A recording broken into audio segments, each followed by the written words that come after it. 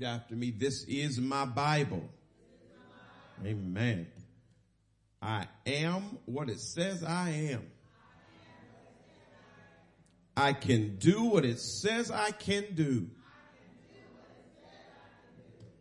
I will have what it says I will have. I'm a part of Deliverance Temple, where we love by living our vision every day. Amen. We connect with our Creator continually. We confess our deliverance consistently. We commit to serve creatively. We communicate Christ's love compassionately. Father God, feed me your word. Now come on and make some noise again.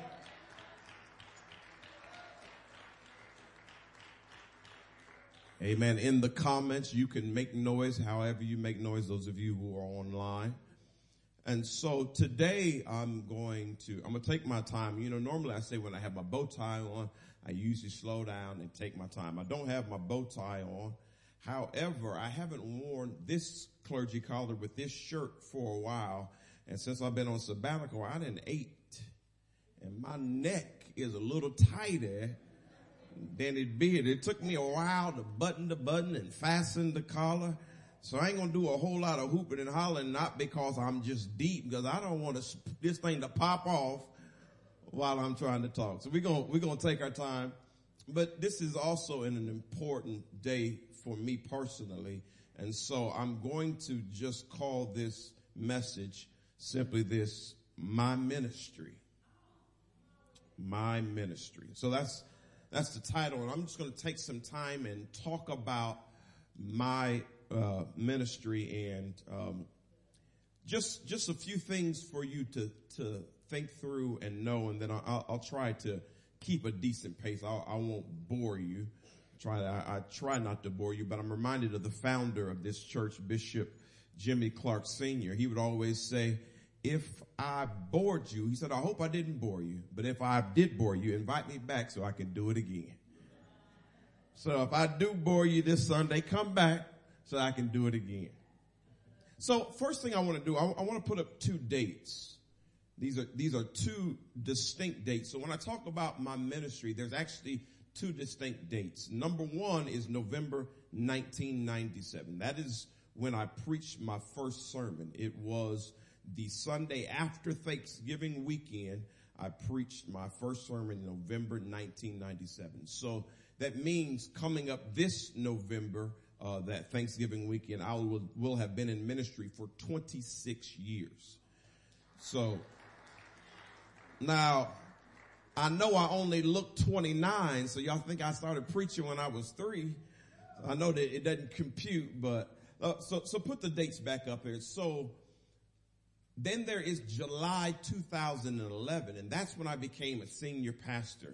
And so when I talk about my ministry right now, I'm talking about my pastoral ministry as a senior pastor. On 2001, I became a youth pastor, but that's not really what I'm talking about. I'm talking about the time I became a senior pastor. So I want to give us a little background on how that transpired from my perspective. So the first thing I want you to do is put this question mark up. And this is something that many of us may end up dealing with at some point in our life, in our Christian walk. And it's this question: what about me? Somebody say that. What about me? Now, when you are a Christian, one of the things that happens is you come to church, and they call it a church service. So everything about your Christian life is set up to be a service. You're set up to serve. Ministry is the same way. But after you've served so long and given so long and done so much and extended yourself out so much and loaned folk this and helped folk that and helped folk move when they're supposed to move, sometimes this question comes to you: what about me? It doesn't make you selfish. It just sometimes seems that God asks so much from you that sometimes you wonder, is there something for me in this process? Am I supposed to be given all my life, serving all my life? Am I supposed to be the last one to get married, the last one to get hired, the one that always got to cry? And so sometimes you ask yourself, God, what about me? So around 2009, I was working in Allison in Indianapolis, driving back and forth there with a group of people. And I had a season of, what about me? God had promised me a lot of things, and a lot of those things had not happened. Well, actually, it was even before that, because we were trying to have kids and couldn't have kids. And as a youth pastor, I see people popping out babies, and me and my wife couldn't have babies. And it just seemed like, God, what about me? When you gonna bless me? I don't mind serving. I don't mind doing, but God, when is it going to be my turn? So I had one of those what about me moments, and it lasted for a couple of years. So around 2009, and then 2010 specifically, it just dawned on me that I'm no longer a youth pastor. I'm in a youth pastor role, but I'm no longer a youth pastor. And all the people that I was a youth pastor over, they're all becoming young adults. They're older, and we don't have a bunch of babies and new people. So here I am as the youth pastor, but I ain't got nobody to pastor. Now, I really don't have any youth, and I'm so wondering, God, what are you doing with me? And then I got to be invited to services where other major people were coming into town, people that were on TV, and I was excited to go. Oh, so-and-so's here, prophet so-and-so's here. I was excited to go. I'd sit in the pew, and as I would watch them, I would imagine myself where they were. And I didn't want to imagine myself where they were, but I still had that thought, God, when you going to do something for me? I don't want to be like this. I don't mind serving, but I got this question, when is it going to be my turn? So 2010 closed, and then something happened January, not too long after the beginning of the year, January 2011, it dawned on me, I think I've outgrown Deliverance Temple. And it wasn't a happy thought, because this is the church I've been in all my life. And that's why that song that we played that Tasha Cobb sings is important to me, because what Deliverance Temple means to me is more than just me being the pastor. This is a church I grew up in. This is a church I was Christian in. I seen miracles in this church. But I got to a place where I thought it's a possibility that this is not for me anymore. So that means that my father as pastor, he's not supposed to be my pastor anymore. So this brought a whole lot of confusion to me. It wasn't a happy thought. I was confused because I was feeling something inside of me that I didn't know how to articulate. And so one thing I didn't do, I didn't talk to a whole bunch of people. I kept it inside, and I finally said something to Devin, and I was like, I don't know if I've outgrown Deliverance Temple. I don't know what that means. Maybe I'm supposed to go somewhere. And she kind of concurred. She understood what I was talking about. And I said, let's just pray on it. So we prayed on it all January, and I didn't get an answer. And guess what I didn't do? I didn't stop coming. I kept showing up, kept functioning in the role I was supposed to function in. I didn't call Teresa over. Teresa, you know what? I think my daddy ain't the pastor for anymore. I didn't tell nobody but my wife, didn't talk to nobody else. I kept functioning as normal. But on the inside, something felt different. So February, I decided I would talk to someone else I knew who was a pastor who was younger than I, and I shared with them, I said, I've been going through this, and I want you to pray with me, because I don't know what this means. I don't know if I'm supposed to part ways with my father, because when I came out of school, what God told me is go work with your father.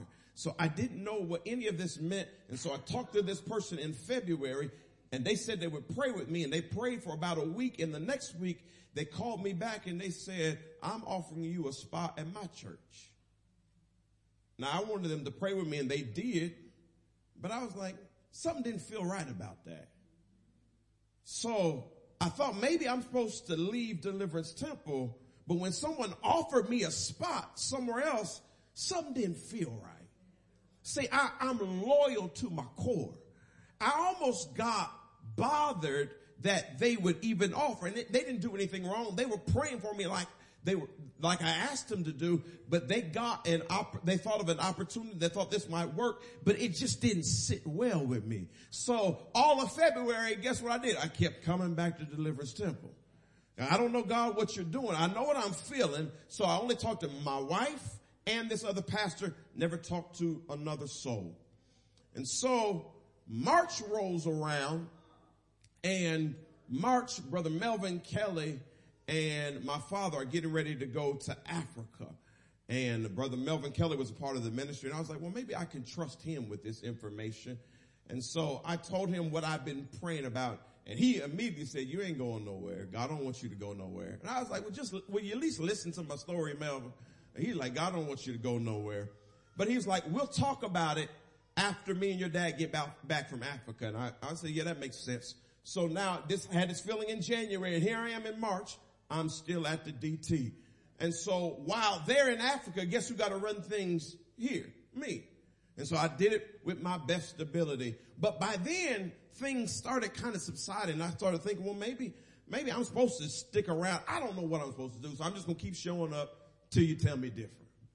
Well, after my dad got back from Africa, he told me he wanted to talk to me about something. Had no idea what he was going to talk about. And he brought me in here, and we sat in this building, and he said, I'm thinking about turning the church over to you. And at that moment, it dawned on me. That's why I was feeling like I had outgrown, because I had outgrown my present role. And God was opening up a brand new role for me. Good thing I didn't tell a bunch of people. I didn't go run off anywhere. Good thing I kept it really close, because something was being offered. But then I thought, wait a second. Melvin went to Africa with my dad. Maybe he said something. I told him not to say something. So I told Melvin what my dad said. Melvin said, me and him didn't talk about none of that. See, I don't know where it came from. So it seemed like it all just collided at the right time. And so as my dad told me, then I walked out from that meeting. And as I was walking out the door, my dad said, Andre, when do you think we should do it? I was like, I don't know. God talked to you. Maybe you know. I was like, I don't know. But as I was driving home, the Lord told me, he said, your birthday is on a Sunday. Next time you see your dad, tell him you want to do it on your birthday. Now, this is March. So that means we only have a few months to get ready. And I'm not the type of asking person. I'm not the demanding person. But I knew God was saying that to me. So when I talked to my dad the next time, I said, my birthday falls on a Sunday. What do you think about doing it on that day? He said, that's the perfect time to do it. Let's get our minds ready to do it. And that's how I end up taking over the church on my birthday in July 2011, July 10th, 2011. And so as I look and as I remember my father, I thank him for him being a visionary. Because most people hold on for a long time. They run it into the ground before they turn it over. We had just got in this building, and we were just rolling, and he opened and gave me a chance to do, and really submitted to me as his pastor. Even though he was my overseer, he told me personally, he said, I know I'm the bishop, but you're my pastor. If you want to do something, I'm not going to stand in your way. And it came to the point one time we actually had a disagreement, and I said, I don't really think we should do it that way. And guess what he did? He succumbed to me. Even though he was my bishop, he's like, all right, Andre, I don't think that's what we should do, but I'm doing it your way because I told you you're the pastor. That's a powerful man of God, and I thank him for that to this day. So that's part of the story. That's not all of it, but that's a big chunk of the story. And then we started rolling in 2011, and here I am in 2023, starting tomorrow. I'll be starting my 12th year as pastor. So I want to bring this up. And so it was a good baton switch between me and my father. We only had that one disagreement. It wasn't an ugly disagreement. Number one, because I still half scared of my daddy. I loved him, but he was a little bit crazy to me. He still was Papa to me, so I was never going to really disrespect him. I don't understand grown kids who think it's cool to disrespect mama and daddy. I didn't grow up like that. Last time I checked, she still carried you for 9 months, and he was still there if he was there. And so I had a great level of respect for him. And till this day, I honor him in everything that I try to do. So let me move to this. This is what I never wanted to happen. Put this up. Without me syndrome. So a lot of people, when they get a leadership title, they have a without me syndrome, which they start believing ain't nothing going to work without me.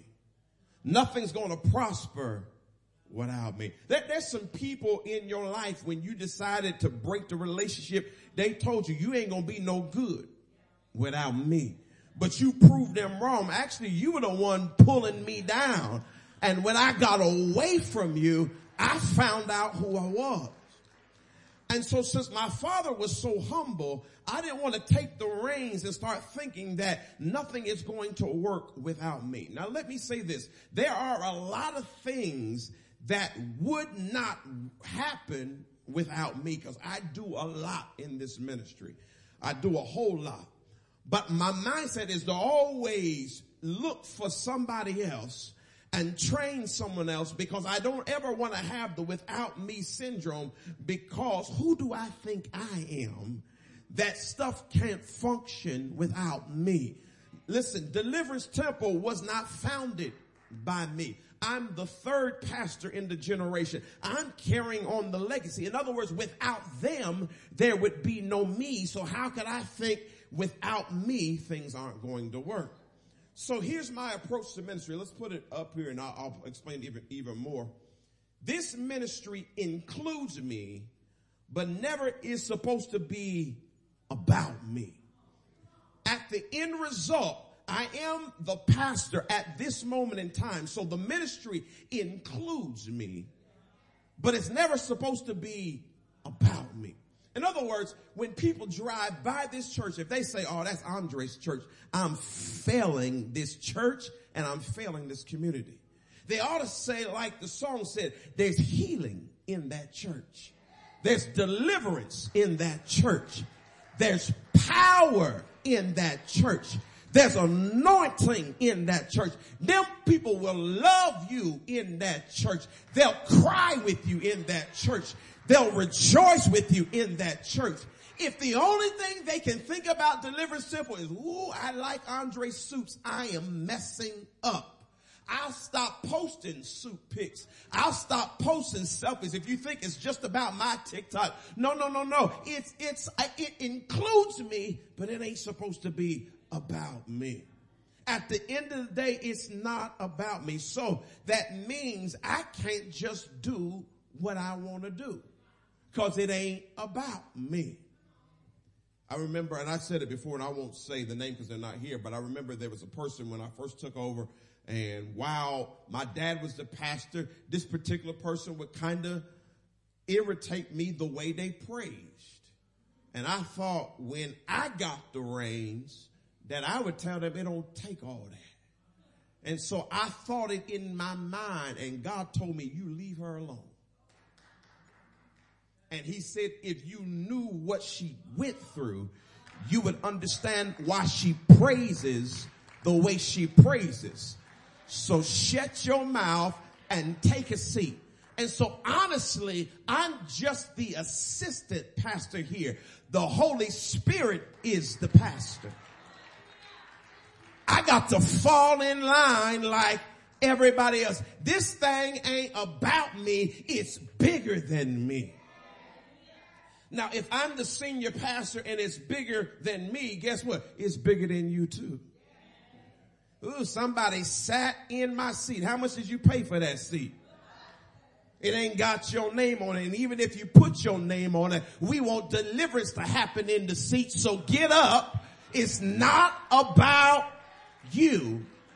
It's about God. And let me throw this out there. This is just for the internet's sake, not just the people who log in, but maybe for somebody who watch afterwards. God is not American. So that means some of the stuff y'all think it's about, it's not about. People think that God is American, and we always hear about this is a Christian nation and we got to get back to being a Christian nation. I don't mind us getting back to being godly, but if you look at our track record, we ain't been all that Christian. We done a lot of stuff that's not all that godly.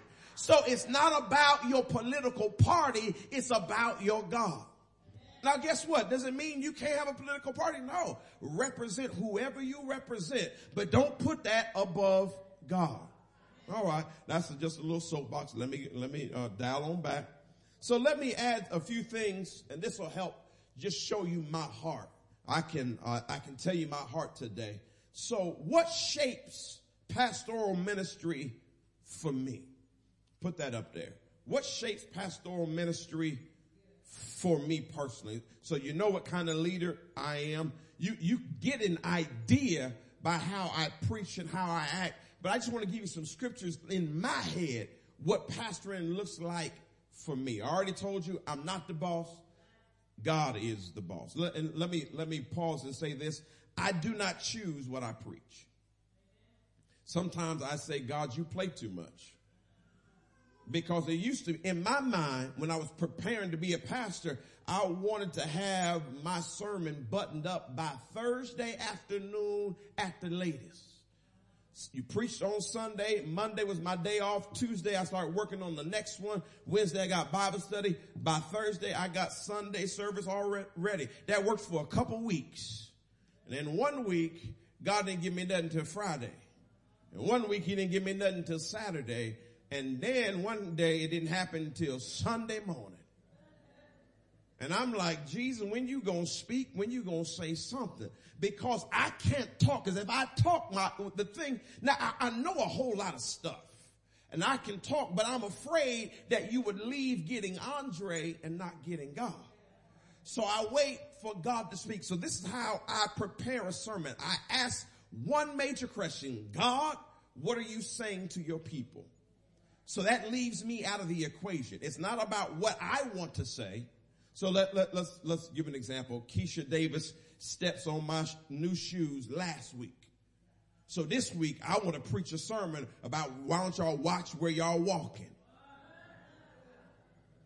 But that would be my flesh, and it would not be a message from God. And I hate to say it, there's a lot of people going to church and they're hearing the pastor, but they're not hearing God. There's some churches that if Jesus came back in human form, he wouldn't be invited in the church. Because nothing they do involves him at all. And I didn't want to be that way, so guess what? I have to wait till God speaks. And sometimes he speaks late. And lately, he just spoke later. Now I got to the place where I don't even worry about it. I don't even fret. I'm like, okay, I'm going to sleep. You're going to do whatever you got to do. So every Sunday morning, I'm up by at least 7:30 a.m. or 6:30 a.m. Depends on what's going on. And I'm like, God, if you ain't said nothing, I need you to say something. So I have to add this. If I say something that gets on your nerves, didn't nobody tell me but God. So don't get mad at me. I'm just the messenger. Get mad at God because I put it too late together for me to figure out what you did. I know you saw what I posted on Facebook, and that's why you preach what you preach.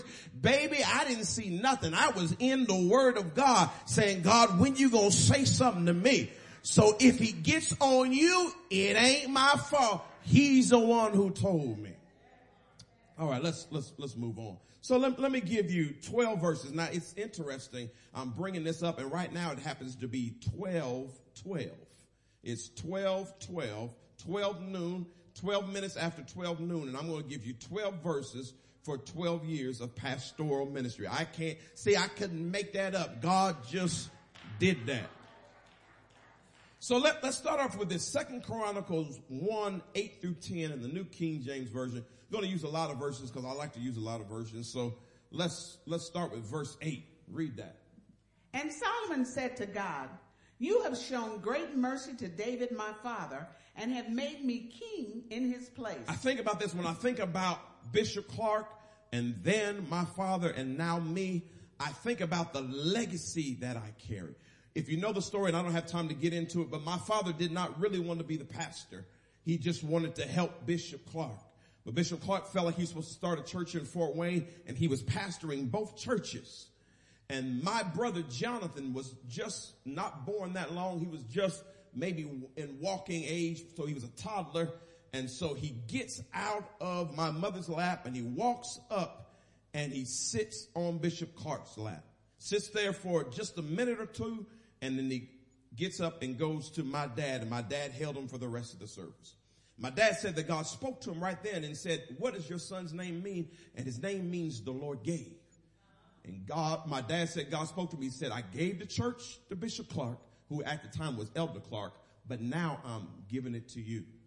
And so as he was holding his son, he realized he was supposed to accept the ministry. So he accepted the ministry, and then it was passed to me. 26 years later, it was passed to me. And so like David said, like Solomon said of David, you were good to my father. God, I need you to be good to me, because this really ain't about me. I don't even know how I ended up in this place, but for whatever reason, you put this responsibility in my lap, and here I am trying to protect it. Yeah. Now, if I give you a plastic cup, a styrofoam cup, and it's empty, if you drop it, you don't think nothing about it, because it's just a styrofoam cup. But if I give you crystal glass out of the china and if you drop it, you immediately get nervous because it's so much more precious. And if it falls, it'll break, it'll shatter. I think about this. I don't want to mess this church up. I got something precious in my hands. I'm holding it preciously. And God, I know sometimes I act like Dre, and God, don't let Dre get in the way. I don't want to drop this and mess it up, because Bishop Clark handled it well. Bishop Mitchell handled it well. Now they're gone on to glory, and all y'all got is me, and I want to handle it well. So it weighs heavily on me. So let's look at verse 9, and let's look at what Solomon said. Now, O Lord God, let your promise to David my father be established. Let me stop right there. When Bishop Clark had the vision of starting this church, he was at another church, had a vision of starting this church. He seen an open vision on his, I believe he was at home, on the wall, and it was men and women with their hands lifted up. And God told him to start a church. So every time I come in here and I see y'all with y'all hands lifted up, it reminds me of the vision God gave him years ago. We're fulfilling the vision, women and men with their hands raised up to God, saying, God, I thank you for delivering me. Read some more of that verse. Now, O Lord God, let your promise to David my father be established. For you have made me king over a people like the dust of the earth in multitude. Verse 10. Now give me wisdom and knowledge. Now give me titles. I want to have some titles. Wisdom. No, I got my dad's Bishop Cross. Oh, I want a Bishop Cross. Wisdom. No, I want a clergy collar. I want everybody to kiss my ring. Wisdom. That's not what he said. God, I need wisdom and I need knowledge. No, I want a Cadillac, because preachers need a Cadillac. I do have a Cadillac, but it's not about the Cadillac. God, I need your wisdom. And I need your knowledge. And knowledge. Yeah. Explain why Solomon asked for this. Still in verse 10, she didn't finish the whole verse. That I may go out and come in before this people, for who can judge this great people of yours? Now, he was talking numerically when he said great. But for me, I don't have multitudes. I don't pastor thousands. I pastor what we call a local church. But you'll often hear me say this when I pray, that Solomon said the people are a great people. And what I'm talking about the greatness that's on the inside of each and every one of you. And the reason why I want wisdom and knowledge is because I want to unlock the greatness that rests inside of you. I don't want you to be a part of my ministry for any length of time and leave the same way you came. Not only that, I don't want you to leave worse than how you came. I want to tap into the greatness inside of you, and I want you to feel like if don't nobody love me, them folk in there love me, and I can be great in there. And I want to do that. And so I need wisdom and knowledge to unlock the greatness. And so that's why we played the song that God is doing a great work in me. Now, yes, you have some issues. And yes, you have some hangups. You wouldn't be at Deliverance Temple if you didn't. But even though you have issues and hangups, I see greatness on the inside of each and every one of you. There's potential greatness, and I want to see it blossom. And I'm the happiest when you begin to walk in the purpose of your greatness. Amen. Let's move further. Let's look at James 1:5. Just painting the picture more. This is the English Standard Version. I'll read this. If any of you lacks wisdom, let him ask God, who gives generously to all without reproach, and it will be given him. So often what I tell God is, God, I don't know what I'm doing. Yes. And since I don't know what I'm doing, God, I need your help and I need your wisdom. If you say my pastor made a wise choice, I need you to know it wasn't me. It was the fact that God came through for me and spoke through me for you, because I asked him like Solomon asked, and like James is right about, God, I need your wisdom. Now, we live in the age of information, but even though we have a lot of information, there's a low level of common sense in this day and age. There's a high level of craziness, a low level of common sense, and a whole bunch of information. And you know what that leaves? A bunch of confusion. So in this age of confusion, God, give me wisdom. God, and I used to pray it often. I don't pray it as much, but I would say, God, speak through my mouth and think through my mind.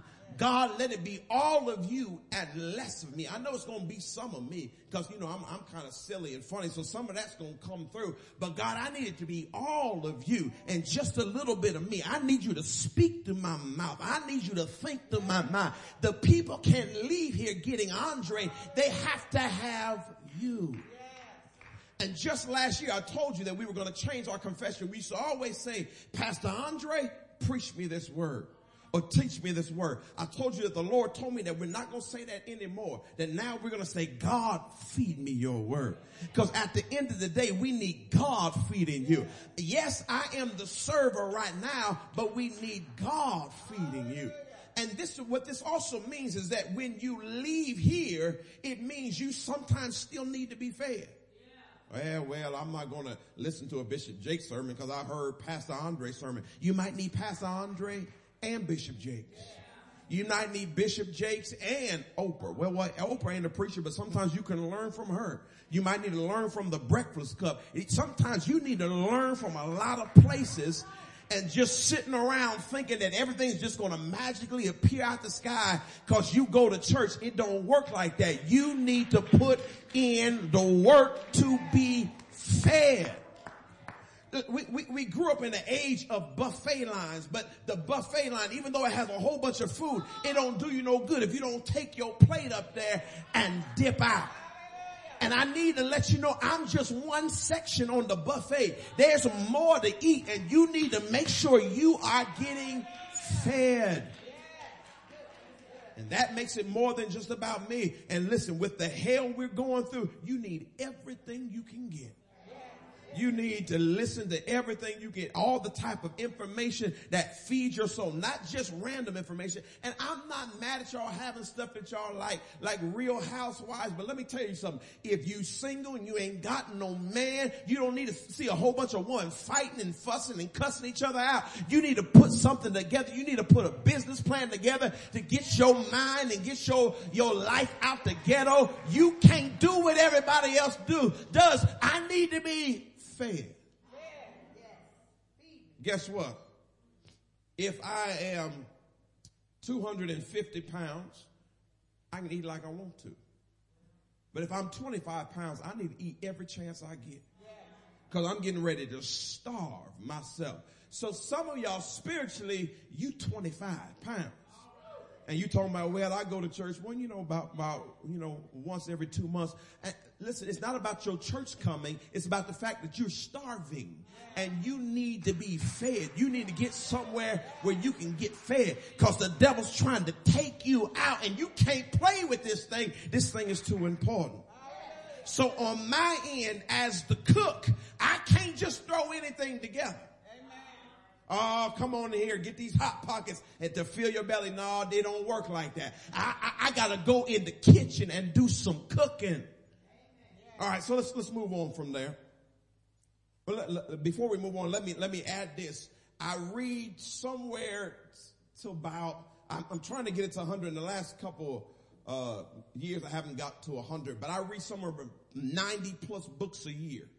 I read 66 books every year, which is the Bible, and I read another 30 books after that. Well, when do you have time for that? I don't have time, but I make time for it because I heard that in order to be a good leader, you got to be a good reader. So I devour knowledge. I try to learn, and I'm doing it for you. So I don't get up here and just preach some raggedy message. And if you don't know anything about it, it's something called ChatGPT, which is AI information. I can ask it to tell me what to preach and it'll give me a sermon. Now, and I'm not playing. I did it just to see because I have it on my computer. I asked it to preach me an Easter sermon and it laid out an Easter sermon. And I can just bring that here and preach to y'all, but I want to feed you. I'm not trying to puff myself up, but baby, this ain't the dollar menu. This ain't McDonald's dollar menu. I'm feeding you Ruth Chris. I'm feeding you the best I can because I want you to grow. Now, I don't want to say this too much because I'm not in fuss mode, but even though I'm feeding you Ruth Chris, some of y'all still pay like it's the dollar menu. Damn, we ain't fussing. We ain't fussing today, so we're going to get off of that. But some of y'all do well. So I'm not here to stay on that. So Proverbs 3, 5, 6, this became my life verse. I have a lot of favorite verses, but this became my life verse as soon as I became a pastor. And what does it say? Verse 5 says this. In all thy ways. Verse 5. Let's go back to verse 5. Trust in the Lord with all thine heart and lean not unto thine own understanding. So since I read a lot, and let me add this. I don't just read Christian books. Sometimes I get tired of just a bunch of Christian books because sometimes everybody's saying the same thing. Sometimes I read other stuff. Yeah. But since I'm reading other stuff and learning other things, I'm careful not to give you my own understanding. And so I'm trusting in the Lord and I'm not leaning on my understanding. And let me tell you this. If I leaned on my understanding, there's some stuff that I wouldn't have done the way God wanted me to do it. Because I'm not patient by nature. I want to do stuff yesterday. And God makes me wait. Right now, for almost the last 2 years, we've been without a musician. I can find a way to get a musician, but God wants me to get the right one, and so he's making me wait. I've been asking around, and so since God hasn't showed it and the door hasn't opened, we all wait. It don't make sense to wait, but that's what God is making us do, and so we waiting together. We video praising until God opens a door and does it the way he wants to do it. And so if it was left up to me, I'd done it a different way. But guess what? Like I told you, I'm not the boss. I can't lean to my own understanding. Because not everybody that plays got the anointing. A lot of people are talented but don't have the real anointing. And so they're playing chords that are coming in the atmosphere, but they're producing spirits and not real praise. So guess what? We just gotta wait until God opens the door. Let's look at verse 6. In all thy ways acknowledge him, and he shall direct thy path. Before you ever got GPS in your car and on your phone, Proverbs told us that God was the GPS. It is God's positioning system, and all you got to do is acknowledge him.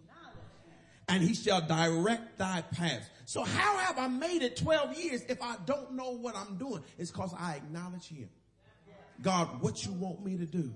Now, let me be honest. God has been, and I'm saying this facetiously, but God's been getting on my nerves the last few years.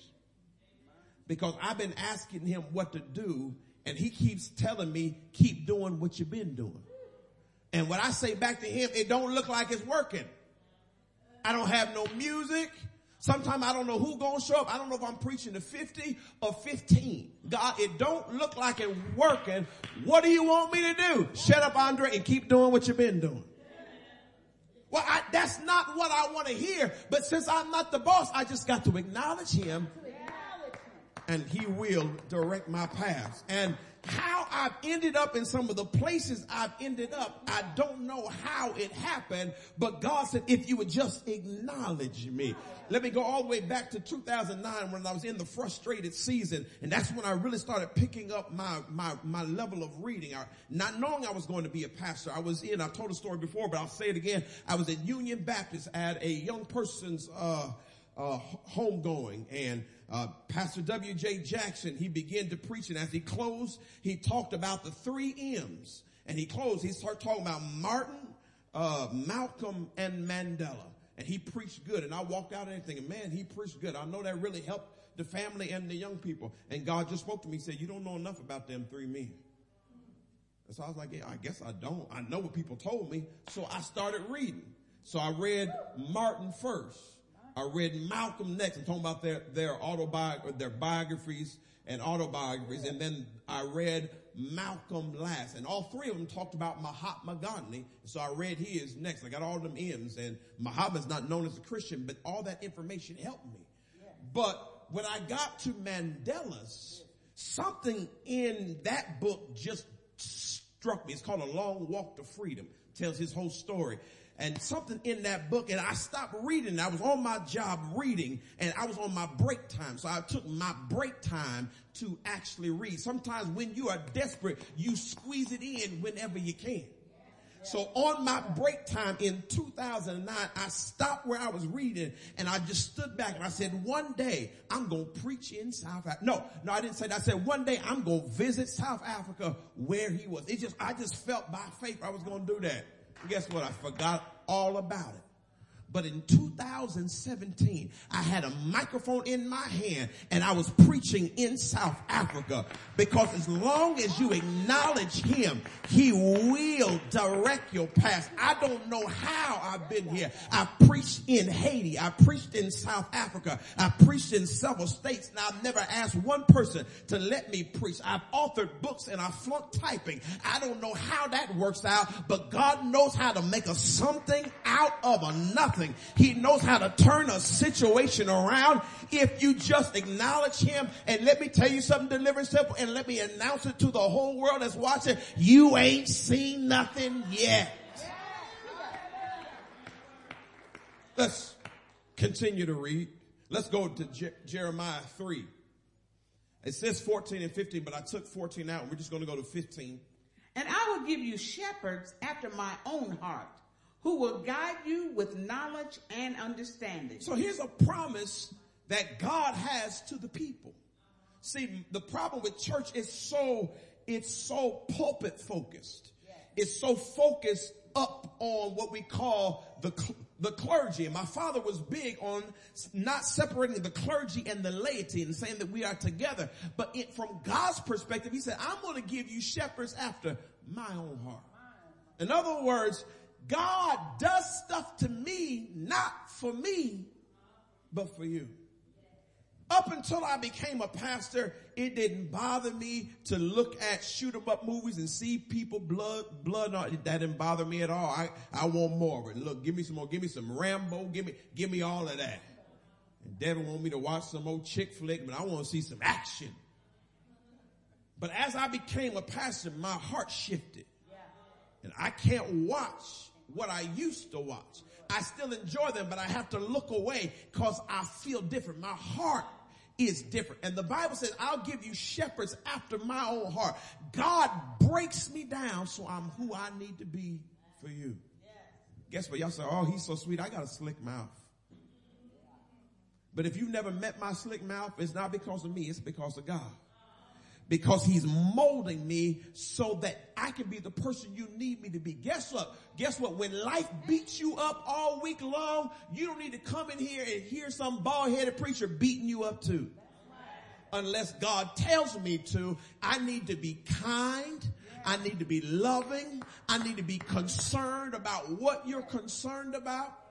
Now, let me tell you what happened to me. Last week we were on sabbatical, and I had planned to be with vacation with my family, my extended family, my siblings. We did it last year, and since my father's passing, we found some comfort in gathering together. So several months ahead, we had planned this, and it was time to go. But just so happened, Sister Carnita's mother passes away, and the funeral was on Monday, and I've already got flights scheduled. I'm already supposed to be gone. I'm on sabbatical, but in my heart, I wanted to be here. I didn't want to be here because I know I needed rest, but it's hard for me to see my people go through and me not be there. I was there by offering the church, but in my heart, something said, man, I wish I could be in two places at one time. And you know, I don't really want to be at funerals, but I want to be there for the people because God is doing something to my heart.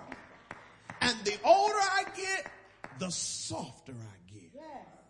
I'm just as soft as I can be. I like to debate. I like to argue, but not so much anymore.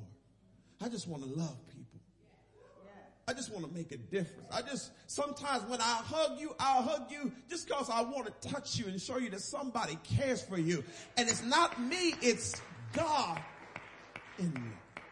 And if I could, I'd just call all your names out. When I say I love you, I mean it because God has put the love in me for you. I care for you. And I've had people and I was told by many other pastors, like, it's tough to get so close to people because people will stab you in the back.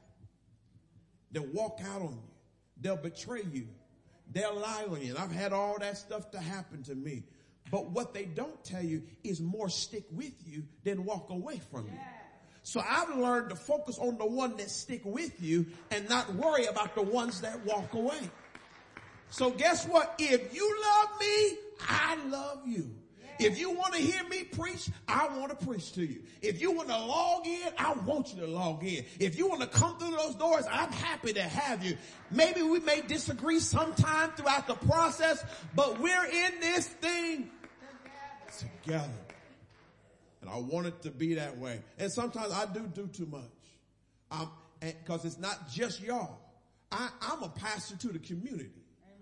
I'm a pastor to the Muncie community. Now, Facebook won't say that.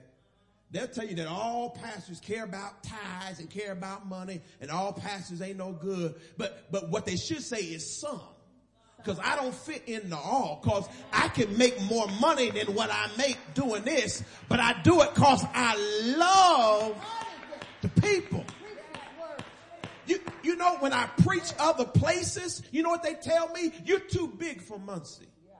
Why are you in Muncie? Sometimes I wonder, why am I in Muncie? I'm in Muncie because I'm called here. I would rather be here than be somewhere else because I want to do the will of the Father. And guess what? I got that from my daddy. My daddy would go down to what they called the low end and preach to the crackheads. Not because he didn't have no other place to preach. He'd go to the prisons and preach in the prisons. He'd go to the jails and preach in the jails. He opened up this building for everybody's funeral who wanted to have a funeral, both this building and that building. He fed the hungry. And how dare I come up and get all sedity? No, I want to love like he loved because that's all I know. One other thing is if I did it like a bunch of other people do it, guess what? I'd be miserable. I may have a bigger house. I may have a bigger congregation, but at the end of the day, I know I'd be phony. And I don't like being phony. Here's what I know. At the end of the day, when I look myself in the mirror, I can at least say I gave it all I got. I wasn't fake. I wasn't phony about it. I gave it all I got. I didn't come in here lying to y'all. If I'm broken inside, I ain't going to try to tell y'all I'm blessed and highly favored. I will preach the truth. I'm going to tell you the best I can because this is all I know. And guess what? Somehow, some of y'all like it because y'all keep coming back. All right, let's go deeper. This is what some people won't tell you, but let's get a little deeper with this. 1 Timothy 3:1. Read that. The saying is trustworthy. If anyone aspires to the office of overseer, he desires a noble task. King James says bishop. I believe the New Living Translation says leader. So it covers pastor. It covers anybody in a leadership role, especially a senior leadership role in a church setting. So it's a noble thing to step up into that. So even though my father offered it to me, I could have been like, no, I'm going to do that. But yeah, I accepted it. So it's noble, but let's read some more. Verse 2. Now the overseer is to be above reproach, faithful to his wife, temperate, self-controlled, respectable, hospitable, able to teach. Let me tell you something. I can't worry about what some other preacher does, what some other pastor does. All I know is my marching orders is I'm supposed to be faithful to my wife. I'm supposed to be temperate. Devin liked that part. She really liked that. But guess what? She a co-pastor, so she's supposed to be faithful to her husband too. Amen. It goes both ways. And it is true that some people have not been faithful, and God has still blessed the ministry and still helped them. And to be honest, sometimes I look and be like, this don't seem fair. Their church is bigger than mine, and they done way more dirt than me. But guess what? God said, it ain't none of your business. You do what you see in the scripture. And what I see in the scripture is I'm supposed to be faithful to my wife, temperate, self-controlled, respectable, hospitable, and able to teach. Now, I love the church we grew up in, but guess what? Let's be honest, there was some mean folk in that old church. They was anointed, but mean. Some of them bishops was mean and sour. That's not what I'm supposed to be. I'm supposed to be loving, supposed to be kind. If you see me outside and I'm not in the mood to talk, I'm still supposed to put a smile on my face because you deserve it, because you are part of the ministry. I cannot take and forget who I am. That's a part of the calling. And does it suck sometimes? Excuse me for my French. Yes, it does. But you deserve the best, so I try to give you my best. I know I don't have to wear a suit when I preach, but I do it because I'm trying to build a certain level of excellence.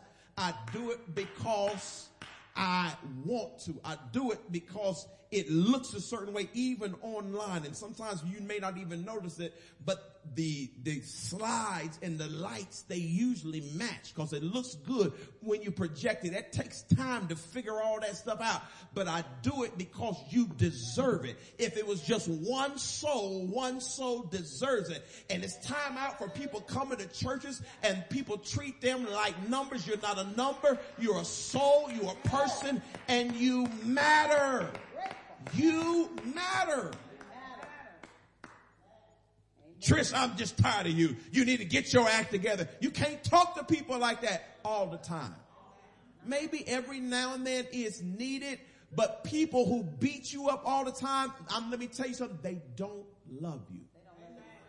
Now, let me add this in. People who are always soft on you all the time, they don't love you either.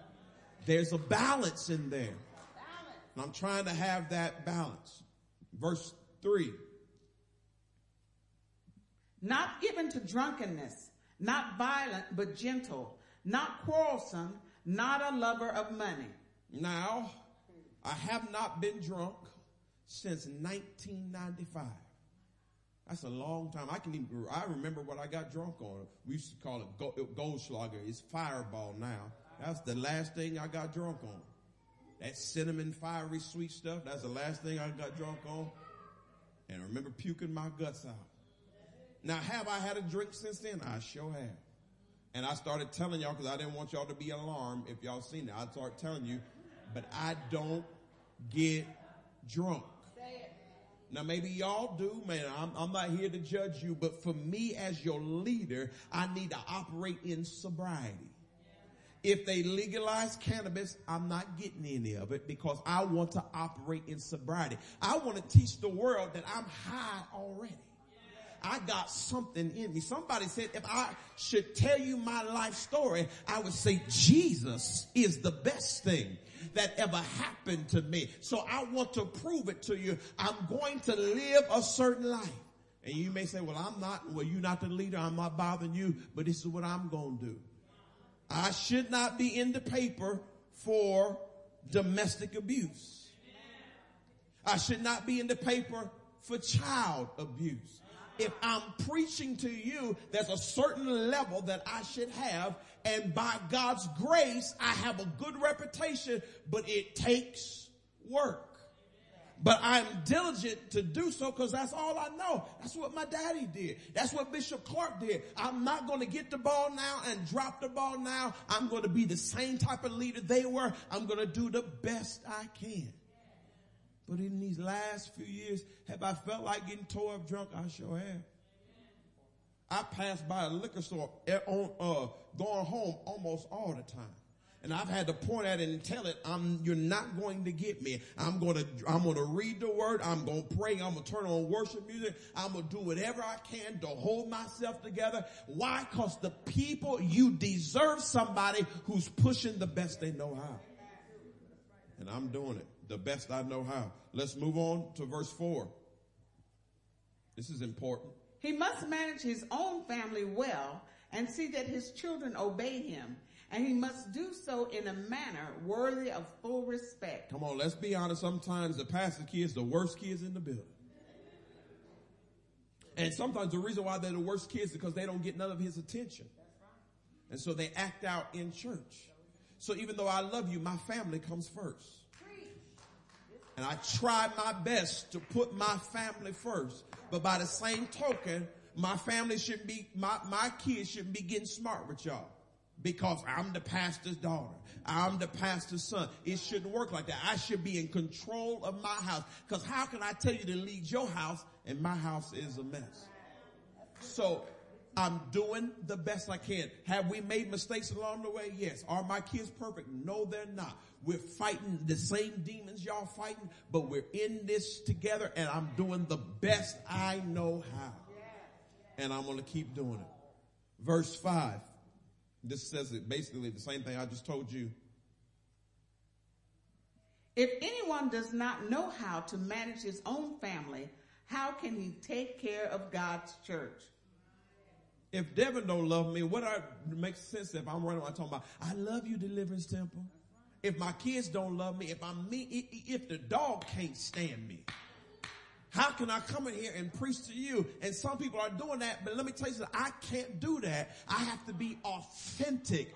And so if I'm going to say I love you, I've got to love my family. I've got another week off. I'm going to stay and after Sunday, I'm going to preach Bible study. But Thursday through Saturday, I'm taking my son, Draylon, I'm taking him to New York City because he really is into plays. He's really wanted to go to a Broadway play. And I'm taking the money and I'm taking them to New York to Broadway play.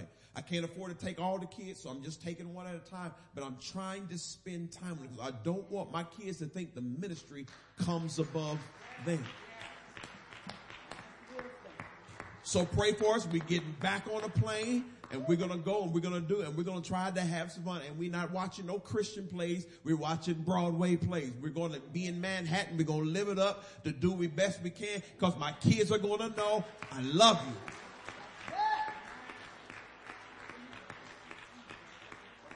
But there's a bigger goal. Hopefully he does get a breakthrough and we'll be able to take all the kids to New York. We'll be able to take all the kids to a vacation somewhere. I'm not just thinking about us. I'm thinking about the future. Hopefully we can do it because everybody doesn't have a daddy at home. Everybody doesn't have. So I want to do what I can. And right now I'm working and I'm tied up. But when I get free, I'm going to do more because that's what my dad taught me. Try to be there for the whole community. So I may not have been for your child yet, but I'll try to do what I can. All right. We have gone through the 12 things, but put this up here. This is only if you want it. Just tell me if you want it. Do you want the bonus section? All right. Enough of y'all said y'all wanted it. I was probably going to do it anyway. But here's the bonus section, and I'm not going to spend a whole lot of time explaining that, but I will say this. There are some people who may assume that I'm a pastor who's let the standard down because I don't talk about sin a whole lot. I talk about what the scripture talks about. If it's in the scripture, I talk about, but I don't talk about sin a whole lot. I don't talk about all people fornicating, everybody going to hell. I'm talking about how gays are going to hell and all abortion people are going to hell. Whether I believe it or not, I don't do a whole lot of preaching it from the pulpit. Why? Here's a simple answer, but I'll explain to you. But here's a simple answer. I like to preach the solution instead of the problem. So if you keep coming in and all you keep hearing is the problem, what's going to happen is you're going to start thinking you're the problem. And there's one of two things that people do. Either they fake it in here or they just go ahead and leave. And that's why people are leaving the church in droves, because they can't fake it no more. There's a lot of these holiness folk that have been talking a bunch of good junk. They've been doing everything under the sun. And they just come in church and act like it's not true. But some of them are tired of faking. So I preach what God gives me, but I'm not really a hellfire and brimstone preacher. But here's the reason why, and here's my heart. So I'll say it pretty quickly, but the Bible is made up, the Old Testament and the New Testament is really the Old Covenant and the New Covenant. And the Bible says you have to rightly divide the word of truth. So you can't preach Old Covenant to New Covenant believers. You have to give people the New Covenant. So I'm just going to read what the difference is. So let's look at Jeremiah 31:31. It's interesting that it's laid out as 31:31. It says this is way a long time ago, before Jesus ever went to the cross. It says, the day is coming, says the Lord, when I will make a new covenant with the people of Israel and Judah. In Hebrews, it says the old covenant is obsolete. Let me say it this way. How many of y'all are still walking around with a Discman? Some people don't even know what a Discman was. That's when you put the CD in the disc and put the things on your ears. You got an iPod now. You got it on your phone. You don't do that because that's obsolete. When's the last time you rented a movie from Blockbuster? Most of you just turn on your Netflix because that's old. So when churches try to preach old stuff, they look out of date. That's why you can go in some churches and it seems like you're back in the 60s because they don't understand we're under something new. Let's look at verse 32. It says this covenant will not be like the one I made with their ancestors when I took them by the hand and brought them out of the land of Egypt. They broke that covenant, though I loved them as a husband loved his wife, says the Lord. They couldn't even fulfill that. Look at verse 33. But this is the new covenant I will make with the people of Israel after those days, says the Lord. I will put my instructions deep within them, and I will write them on their hearts. I will be their God, and they will be my people. So I don't do a whole lot of, you should go here, you shouldn't go there, you shouldn't do this, stay away from here. Don't do that, because I'm trusting God to put his laws in your heart. If I got to give you a rule book, I'm failing you. The reason why I tell you to connect with your Creator continually is so you know. Don't call me and ask me, is it sin? Because it might be sin for you. If you don't feel right doing it, stop doing it. If you don't feel good doing it, stop doing it. Don't look to me to tell you what to do. I'm not your God. I'm your pastor. But if you spend time with God, he'll write laws on your heart. And here's something we need to understand, church. If God hasn't written it on their heart yet, maybe you should leave them alone. Honey, your dress too tight. But they're not in church right now. They at Heacon Park. Everybody's dress is tight there. Maybe you should just give them a break. The Back to Muncie's coming up. You might see somebody who say they saved. They may have a cocktail in their hand. And maybe you should walk on and mind your business. Because God deals with people different ways at different times. Let God be God and you mind your business. It takes me 6 months to mind my business. It takes me another 6 months to stay out of yours. So that covers my whole year. Now, if you're in a relationship with people and you're close to people and they ask you for advice all the time, that's a different story. But we're too judgy because we're thinking of the old covenant. But we don't understand the old covenant. They had a right to stone you if you did something wrong. They just picked up stones and stoned you to death. Thank God we don't live under that. So let's have a little more wisdom. So here's verse 34. This is how I'll close. And they will not need to teach their neighbors, nor will they need to teach their relatives, saying, you should know the Lord. Summertime's here. Stop going to the family reunions and fussing at everybody how they need to be in church and you need to do that. Just shut up and just enjoy. Just be there. Folk get so tired of just Christians that are just so uptight. Chill out. Leave folk alone. Do you understand the stress we are all under? If it wasn't for the Holy Spirit, you'd be crazy. Some of them need the weed. Let them smoke as much as they can handle because they'll go crazy without it.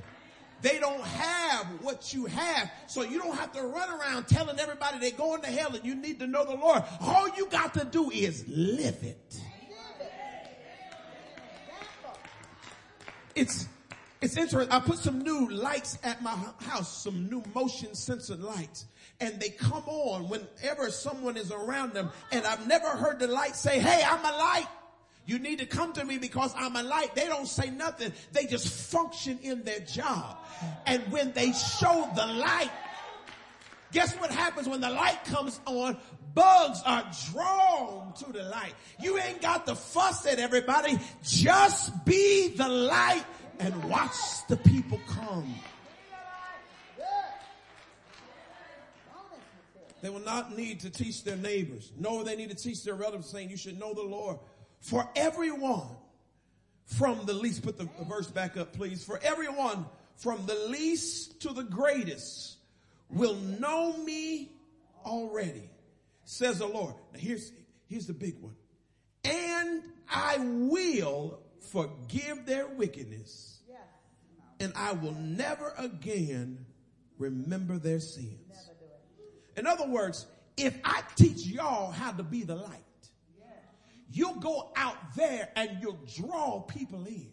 And they'll be afraid to come in because they're sinners. But when they step in, they'll find that God done already washed away their sin. Done already forgot about their sin. It's not about what you did wrong. It's not about who you slept with. I'm not saying you need to continue to do with it, but we got the cart in front of the horse. We got to draw them in first. And when they come in, they'll find something that they just can't let go. And they'll have to make a choice. Sometime.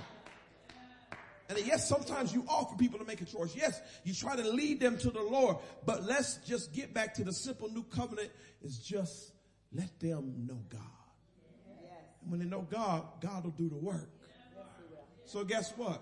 I don't mind gays in my church. I'm going to let God do the work. Maybe there's some people in your church that have had abortions. I don't mind that. Let them come. Maybe after they come, maybe they won't have any more abortions. Maybe after they come, they'll stop robbing and stealing. Maybe after they come. But if all we do is beat them up, why would they ever come? So I'm not going to turn into a hellfire and brimstone preacher because it's no longer scriptural. The Bible says this. It says, I got to close. The Bible says this. He says, hell was created for the devil and his angels. Yes. Wasn't even created for humans. So why are you trying to send all the humans there? We're supposed to be saving as many as we can. Yes. And guess what? All the ones we save are not going to be perfect Christians. Some of them are going to be saved and still addicted. Yes. But because we introduce them to God, when they take their last breath, instead of going down, they're going to go up because they stopped in a place called Deliverance Temple, and God gave them their deliverance, whether on this earth or the other side. And that's all I want to do is welcome as many people into the kingdom of God. And if that ain't the church for you, I'm not bothered. You're okay to go somewhere else. But I'm going to keep doing it this way. I done it this way for 12 years. It's working. I'm going to keep doing it until God says different. All right. That's good. Thank you for the bonus section. Let's stand to our feet and let's bow our heads. God, we thank you and appreciate you for this new covenant. It's a covenant of grace. It doesn't mean that we don't do right. It means you give us space and grace to operate the way you want us to operate. You take your time and you work on us like the master artist, like the potter and the clay. You'll keep working and reworking. And God, let the people out there that are filled with church hurt, that are so confused and don't know what to do, let them know that this is a place where they can come, be loved, and grow into a new person. And just like we shared in the video, they can have name changes and character changes. But right now, let us be the hospital where they can get their start. And we thank you for it. In Jesus' name, amen and amen. God bless you. Have a great week.